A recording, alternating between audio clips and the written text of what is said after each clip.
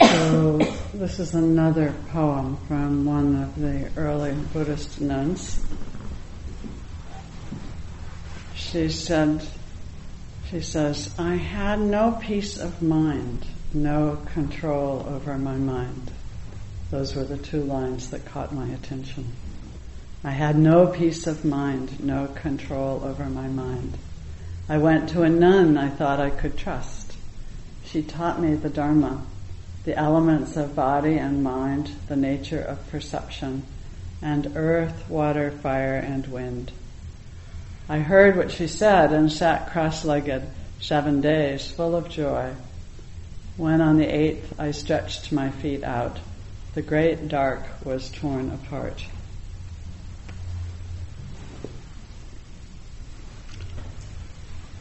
I'm always interested in these stories of sitting 7 full days and then coming to full awakening. It sounds really good.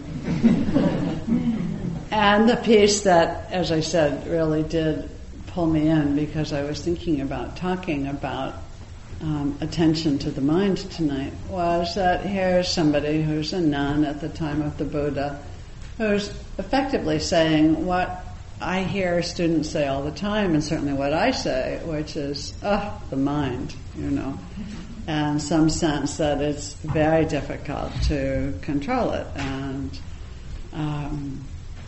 so how is it that we work with it? And as I mentioned at the beginning, it's a time right now, I think. It's an election year, there's a lot going on in the economy, there's a war. There are countless emails coming through that say, think this way, think that way. If you hang out on YouTube or on blogs or whatever, it's pretty amazing, and the mind gets pretty full, Even, as I said, just listening to NPR, I came to the conclusion I'd better put some CDs of classical music in my car so that I have some respite periodically. So it says in the Dhammapada that the mind is the forerunner of all things. And mind, it's really important to remember when we talk about mind in Buddhist terms, that we're actually talking about heart/mind. The word citta actually means both the heart and the mind. And in early times it was actually thought to reside more in the torso than in the head. So it really includes the body, and it certainly includes the heart. And the notion is that every experience, every action has an element of mind in it. And so it's the forerunner of all things. It's really helpful to pay attention to it. And it's also understood that the clouded mind, or the ignorant mind, is the first step of the cycle of birth and death and suffering, sometimes called the chain of dependent origination. But it's that place where we go around and around and around, and every person in this room knows that place. Sometimes it sounds like such an esoteric teaching, and that always a little bit amazes me when I think about it, because it's something that we all know, because everyone here has gotten caught in some kind of repetitive behavior, right? The same relationship over and over again with different people, the same job, the same whatever, where we keep somehow repeating some not so helpful pattern of behavior. And so that's the understanding behind that, is that that's the place where the mind is the forerunner of all things. It can also be the forerunner when it's clear and wise and seeing what is true. And so it's helpful to reflect every now and then about what are the fundamental stories that you see your life through. Sometimes there's stories of abandonment, Sometimes there's stories of abuse, sometimes there's stories of a particular kind of desire or addiction. Sometimes there are stories about this is the way the world is, or this is who I am. It can be a story of low self-esteem, or it can be a story of inflated self-esteem. But there's some underlying story. Often it goes way, way back developmentally to early times. And we see the world through that story, more often than not. Some years ago, I was sitting a 3-month retreat, and Joseph Goldstein was talking one evening, and he said something which I've carried around and I try to remember to repeat as often as I can. He said, notice how we build houses of stories and then we inhabit them. Notice how we build houses of stories and then we inhabit them. If you take nothing else out of tonight's talk, I hope you take that, because it's been such a useful thing to just see how we do that. And probably some of you, if you didn't build a house, you built at least a little shack this evening while you were sitting on your cushion. And, sometimes we have favorite houses that we build, and I know I've sat at more than one retreat and created an entire story about how either my husband or my daughters are sick or dead or injured. And, and then I'll hear the phone ring, in the distance, and I'll know, that's the call that's telling me, get up off your cushion, go to the emergency room, whatever. It's just a phone call. It's just a telephone ring, right? But I'm hearing it through the lens of that story. So the monks have a great instruction. They say, watch your mind, kind of the way that your mother used to say, watch your mouth. And so watch your mind, give your attention to the mind. And to attend to the mind as we experience it. What is this mind that we experience? And what's really interesting is that often as we start practice, and this might be true for some of you, that it's a new idea that we can actually be mindful of the mind. That we can pay attention to the mood, to the emotions, to the thoughts. And it's a shift in emphasis, because often we, in the beginning, we identify with the mind, that's me. And if I have a thought, it must be true. And I believe it. It's not, it's not just a thought going through, it's how it is.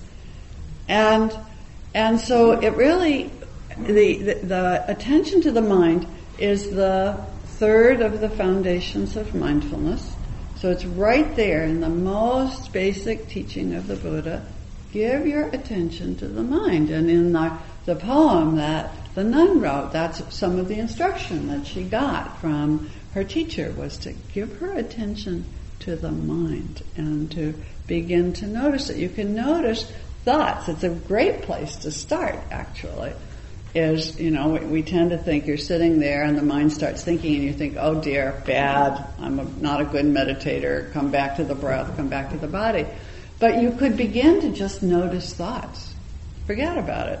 Coming back, just make the thoughts your object of your practice. You can count thoughts if you really want to make it interesting. See how many thoughts you think in 45 minutes of meditation. That's probably a little scary, actually. Maybe how many thoughts do you think in the last 10 minutes of your meditation? And of course, sometimes what happens is when you're counting thoughts, the mind gets quite quiet. It's like the cat at the mouse hole. The mouse knows the cat's there, so the mouse doesn't come out. Sometimes the mind continues to crank out thoughts. But then you begin to see, oh look, as you're really paying attention to thoughts, not all thoughts come out fully formed. They don't emerge in complete sentences. They emerge in little images and phrases and half thoughts, and then they proliferate. It's the understanding they sort of get very elaborate, very, very fast. And because the mind is so important in terms of how we act in the world, it's very important to see it clearly. And again, that's something actually that's pretty commonsensical. You know that. You know those places where if you're not paying attention to the mind-heart, and then something is going on that you're not really giving enough energy to, and then you're in some interaction and the anger comes out sideways or the desire comes out sideways, and all of a sudden you're saying or doing something that you didn't really know that you were going to say or do. So in the instructions on attention to the mind, the Buddha gives us several instructions. He creates kind of two levels, and one is what he calls the ordinary mind. So and then the other is the more sort of the higher mind, you could call it, or the more exalted. One of the words they use is the exalted mind or the surpassed mind. So the mind that becomes quite refined when you do meditation practice, gets quite concentrated and moves towards freedom. So we're really invited to observe both, to notice when the mind is in a state of greed or hatred or delusion, when it's contracted or distracted, and to know when you're actually more deeply concentrated.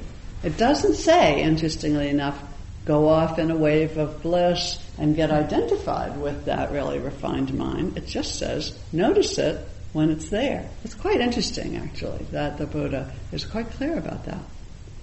So the important piece, and I think the most useful piece for everyday life practice, is the first set of instructions.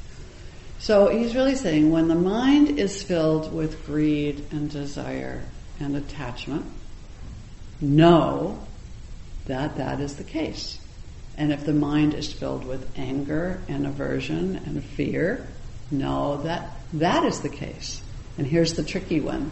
When the mind is deluded, somehow it helps to figure out that you're deluded, that you're not seeing so clearly. And these are really important places. These three things are called sometimes the kilesas, that's the Pali word.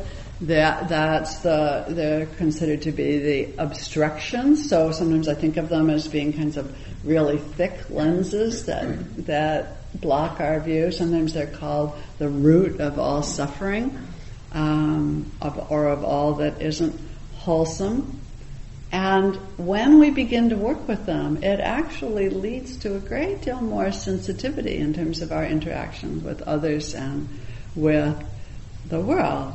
So greed, that place, we live in a culture, we're seeing it, right, this week, sort of what happens when greed really takes over. But, on a much smaller scale, we all know this place where the mind leans out. Oh, it's always, my sense of it is it always has this kind of feel to it. And it wants chocolate, sex, food of all sorts, money, whatever it was you saw in the LL Bean's catalog this afternoon, or whatever.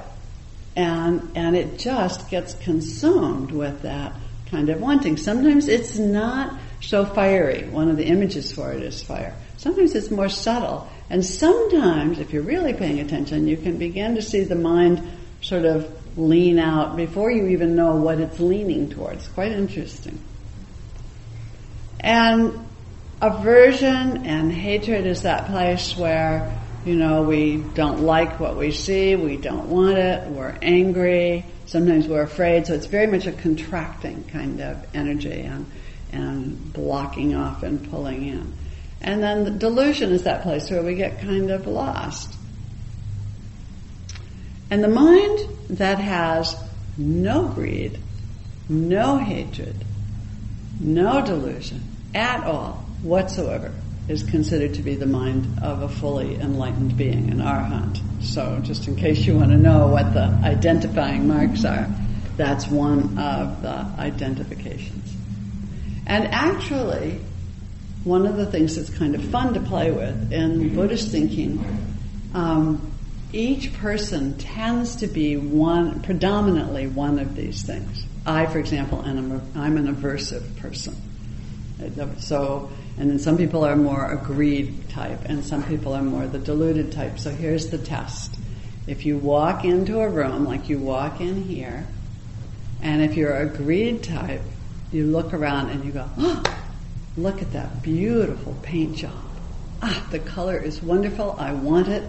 I'm going to find out who did it, and I'm going to go home and do it too. Or maybe you like the guanyin or the orchid or the cushions or whatever, but it immediately sees what you like in the room and it wants it. If you walk in and you go, how could they have painted it that color or left those industrial windows, or, weren't they thinking about air conditioning or heat or whatever, and has all that place of judgment and criticism. If that's what comes up first, you're probably an aversive type. And if you walk in and then later someone says to you, and how was the Vipassana Santa Cruz Meditation Center? You say, well, I actually didn't quite notice. You're probably deluded because you're not seeing. So if you want a little thumbnail, you can. All of these things are deeply conditioned. They're very, very deeply conditioned from many lifetimes, if you hold that model, but certainly way, way back in this lifetime. And they come up, even when you begin to work with the one that's most difficult for you, it still comes up. Even though I know that I'm an aversive person, sometimes it comes up and sometimes it still runs the show, even when I don't like that. So, I learned this, around dealing with some of my reactivity to the fact that I have this husband who likes to go to Burning Man. And Burning Man is not my thing exactly, but it's really his thing, and he really loves it, and it's been very heart-opening for him. And often as he starts, collecting his gear and making his plans, and my mind starts getting filled with judgment and criticism, and it's very uncomfortable, and I don't like it. And I can see it. And I went to see my friend Ajahn Amaro once, and I said, I don't know what to do about this. It's this awful, judgmental, critical mind state that comes up. And he said, it's just a conditioned mind state. Well, that was such a wonderful teaching, because it was that teaching that says, here comes this mind state, here comes this wave of aversion, and I didn't have to buy into it. It's just a conditioned mind state. So it was a teaching that really helped me begin to even more deeply look at, this is something we can observe and we can make decisions about. Is this a useful thought or not? Is this a thought that should even be believed or not? Is this an emotion that I want to pay attention to? Or is this one that I want to notice that it's there and be really, really careful not to act out of it, not to speak out of it, not to do anything. Just sit with it until it subsides, or even do some things to calm it down if that seems wise and useful. For a long, long time, I didn't know I was an aversive person. And we were talking about this last week up at Spirit Rock with a group of fairly senior students. And it was decided that it's sort of an in thing to be a greed type.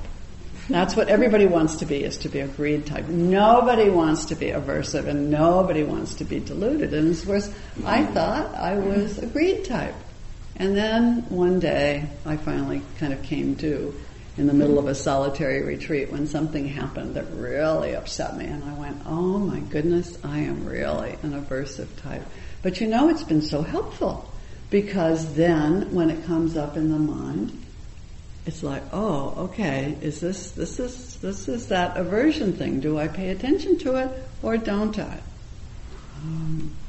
So the observed mind isn't the final authority. The observed mind is a mind that there is awareness that can observe, and that creates space for more skillful decisions to be made.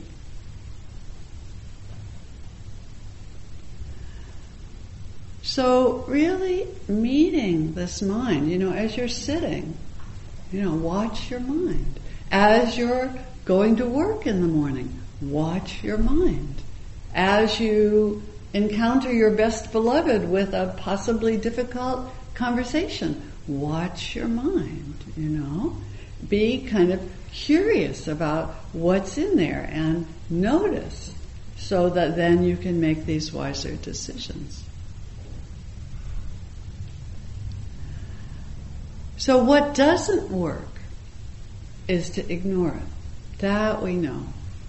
Lots of psychotherapists have made a lot of money working with people who aren't looking at their minds and who don't know what's in there, and then they act very unconsciously and very unskillfully. And a lot of the work of psychotherapy actually is, I think, beginning to give your attention to the mind and to try to see it in a clear way,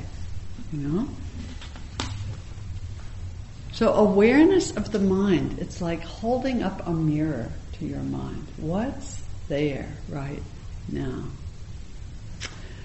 One of the things that I came across in thinking about this, there's a fellow by the name of Paul Ekman, who has been to a number of the Mind and Life conferences with the Dalai Lama. He's a psychologist. He's written some books. He's about a new one is about to come out of his conversations with the Dalai Lama. And he's done a lot of work on emotional responses, and particularly in facial patterns. And one of his comments in an interview I heard recently was that our emotional responses come out of a really primitive layer in the psyche. It goes way, way, way back. And they were really useful for early people, because if the tiger was coming after you, or the wolf or whatever, you needed that kind of reactive mind to take care of you. And it was very helpful. And he said, it's not so helpful anymore. He said, it's like your mind constantly being in a state as though you were in a car that was about to crash. That reactive, where you have to make a decision and act on it, and poof. And we all know that that's not skillful in our everyday lives. So it's very useful to begin to take the stance of, can I observe this and see what's there, and then make a clear decision. That all can happen still fairly quickly, but it leads to a response instead of to a reaction.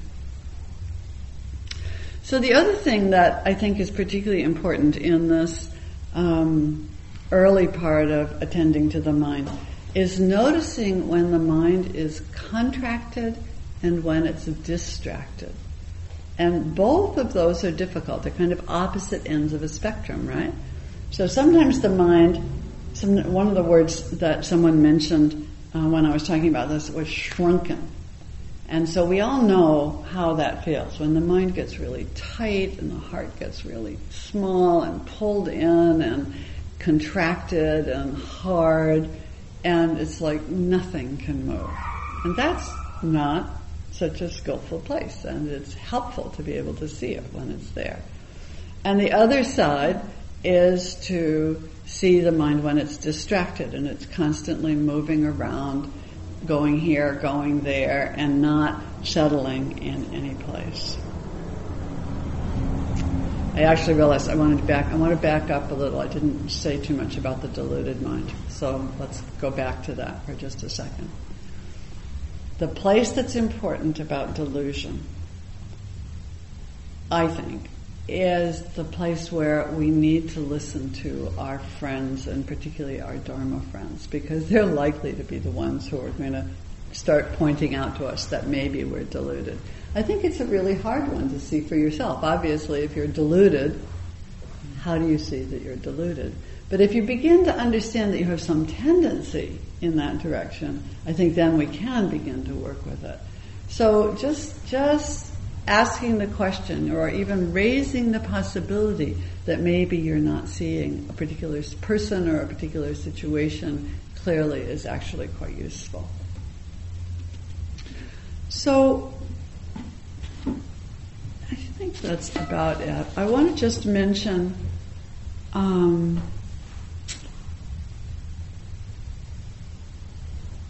again, to just bow to the fact that when we practice, and this can happen some in daily practice, it certainly happens in retreat practice, sometimes the mind gets quite quiet. Sometimes there are all kinds of interesting things that happen. There can be lights, there can be sounds, there can be shifts in consciousness, and it's very, very easy for those things to come, and we grab on and we go, oh, yes, this probably means that I'm enlightened. That's a thought that goes through sometimes. Or this is so delicious, I want to stay here for forever. And we hold on. And the instruction of the Buddha is quite clear. He says, when the mind is in a refined state, know that it's in a refined state. When it's not in a refined state, know that it's not in a refined state.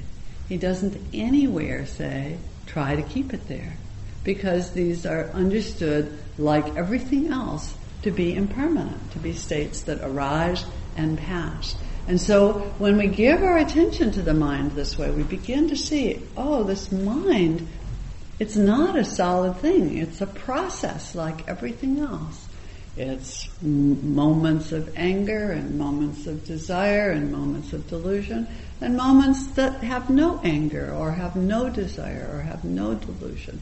Moments of being distracted, moments of being contracted, moments that are refined, a moment of thought.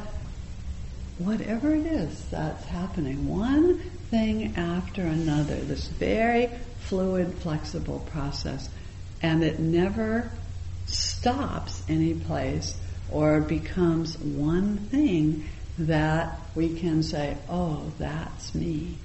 So this whole work of mindfulness is really a way of beginning to see that just like the body is not self, the mind is not self.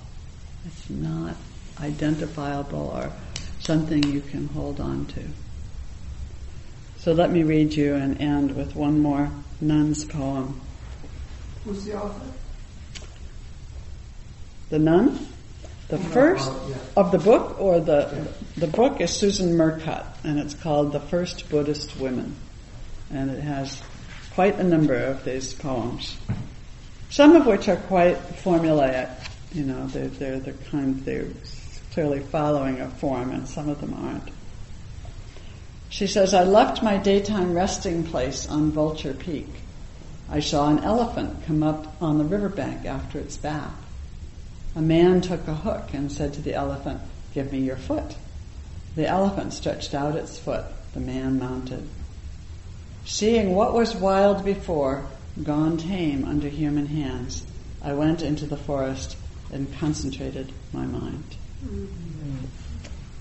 So, would that we could all have minds that would serve us as well as that elephant. Huh? Mm-hmm. So I'll stop there and see if we have questions or comments. Please, John. You know, in Cornfield's book, The Good Heart, is things about what you said about aversive and delusion and stuff like that. The thing is, he had such depth to it that I looked at it and there were parts of every one of them that I definitely Absolutely. am. Parts of every one of them that I definitely am not. So it left me kind of confused. Yeah, I mean, we all have all of them. There isn't a person here who isn't sometimes filled with desire or aversion or isn't deluded. The type thing is handy if it works for you. Some people really find it useful to understand that they tend to be more one than the other, but that's the operative thing, is more one than the other. It's not that you aren't any of the other two. So you can play with it and wonder a little about it and be interested and investigative and see if you have a style, really, it would be how to hold it. Well, I've got aversion and delusion fighting it out. Yeah, well, please, Jill. A long time ago when I was on retreat, I was really being bothered. I'm definitely aversive, but I was being very bothered by the amount of noise and distraction that was going on. And in an interview with one of the teachers, she said, which was really helpful, "Oh, don't you know?" Well, she identified herself as an aversive too. Aversives really don't like noise. And I thought, oh, that's really interesting. So it was something that I could look at and start working with. And it was very helpful. And as you said before too, it seems it's a little humorous to me, to identify myself as something or to go through that, but it's actually quite helpful. Yeah, one of the places I've noticed it is I often, when I arrive someplace new, have a wave of aversion about how it's not what I thought it was going to be, or I don't want to do this, or whatever. And I've actually come to recognize it doesn't serve me very well in some situations, a lot of situations. And I've come to sort of expect it almost. It's like, oh, here's the aversion wave. I don't have to, and so when you expect it, then it isn't quite so compelling. I don't quite get so caught by it. Well, it's kind of interesting because even though there was, I'm an aversive type, it also does something for that identification. Right. It weakens the identification as I am. So yeah, it's just here's a wave. It's interesting. Yeah. Anyone else, please? Yeah, I had an experience that really mirrored a lot of what you were talking about, especially in terms of building these stories and forgetting these houses that we built in our minds. And I think it's a really common experience, your legs falling asleep while you're sitting. And I deal with that. And so I gotta say, most of the time, I just kind of move quietly, not to disturb other people. And today I thought, I'm really going to look at this a little differently. I'm just going to try to sit with it. So I started sitting with it, and my legs, of course, started falling asleep. And I immediately went into this story, at first without realizing it, of like, oh my God, it's horrible and it's painful. And like you talked about your mind kind of is closing in feeling. It really felt like that. And it's really interesting to give words to that when you were talking about it, because that was my experience. And then I stopped and thought, okay, does it really hurt right now? Look and see. No, it's kind of tingly, kind of warm. What are the real sensations that I'm really feeling without the story? And it was 90% of my suffering, I think, in that experience was what my mind created based on association with the past. And coming out of that is kind of weird and uncomfortable, and then associating the whole thing with that, freaking out about it, and instead just being like, what's the actual experience? To try to, when you feel that mind closing in like that, to just step back a little bit and see what is really here. And it always felt like an opening. Yeah. So it was really interesting to put this directly. Great. You didn't have nerve damage and you were walking I again. had to crawl out of here. Yeah. Or sometimes I've had that one and I go, oh, it's so painful. And then I realize, wait a minute, I can't feel. Right. It's not painful. There's just nothing. Isn't that interesting? But the mind has been, the story is pain. Okay, maybe that's enough. Let me make some announcements. Turn that off. Thank you for listening. To learn how you can support the teachers and Dharma Seed, please visit dharmaseed.org/donate.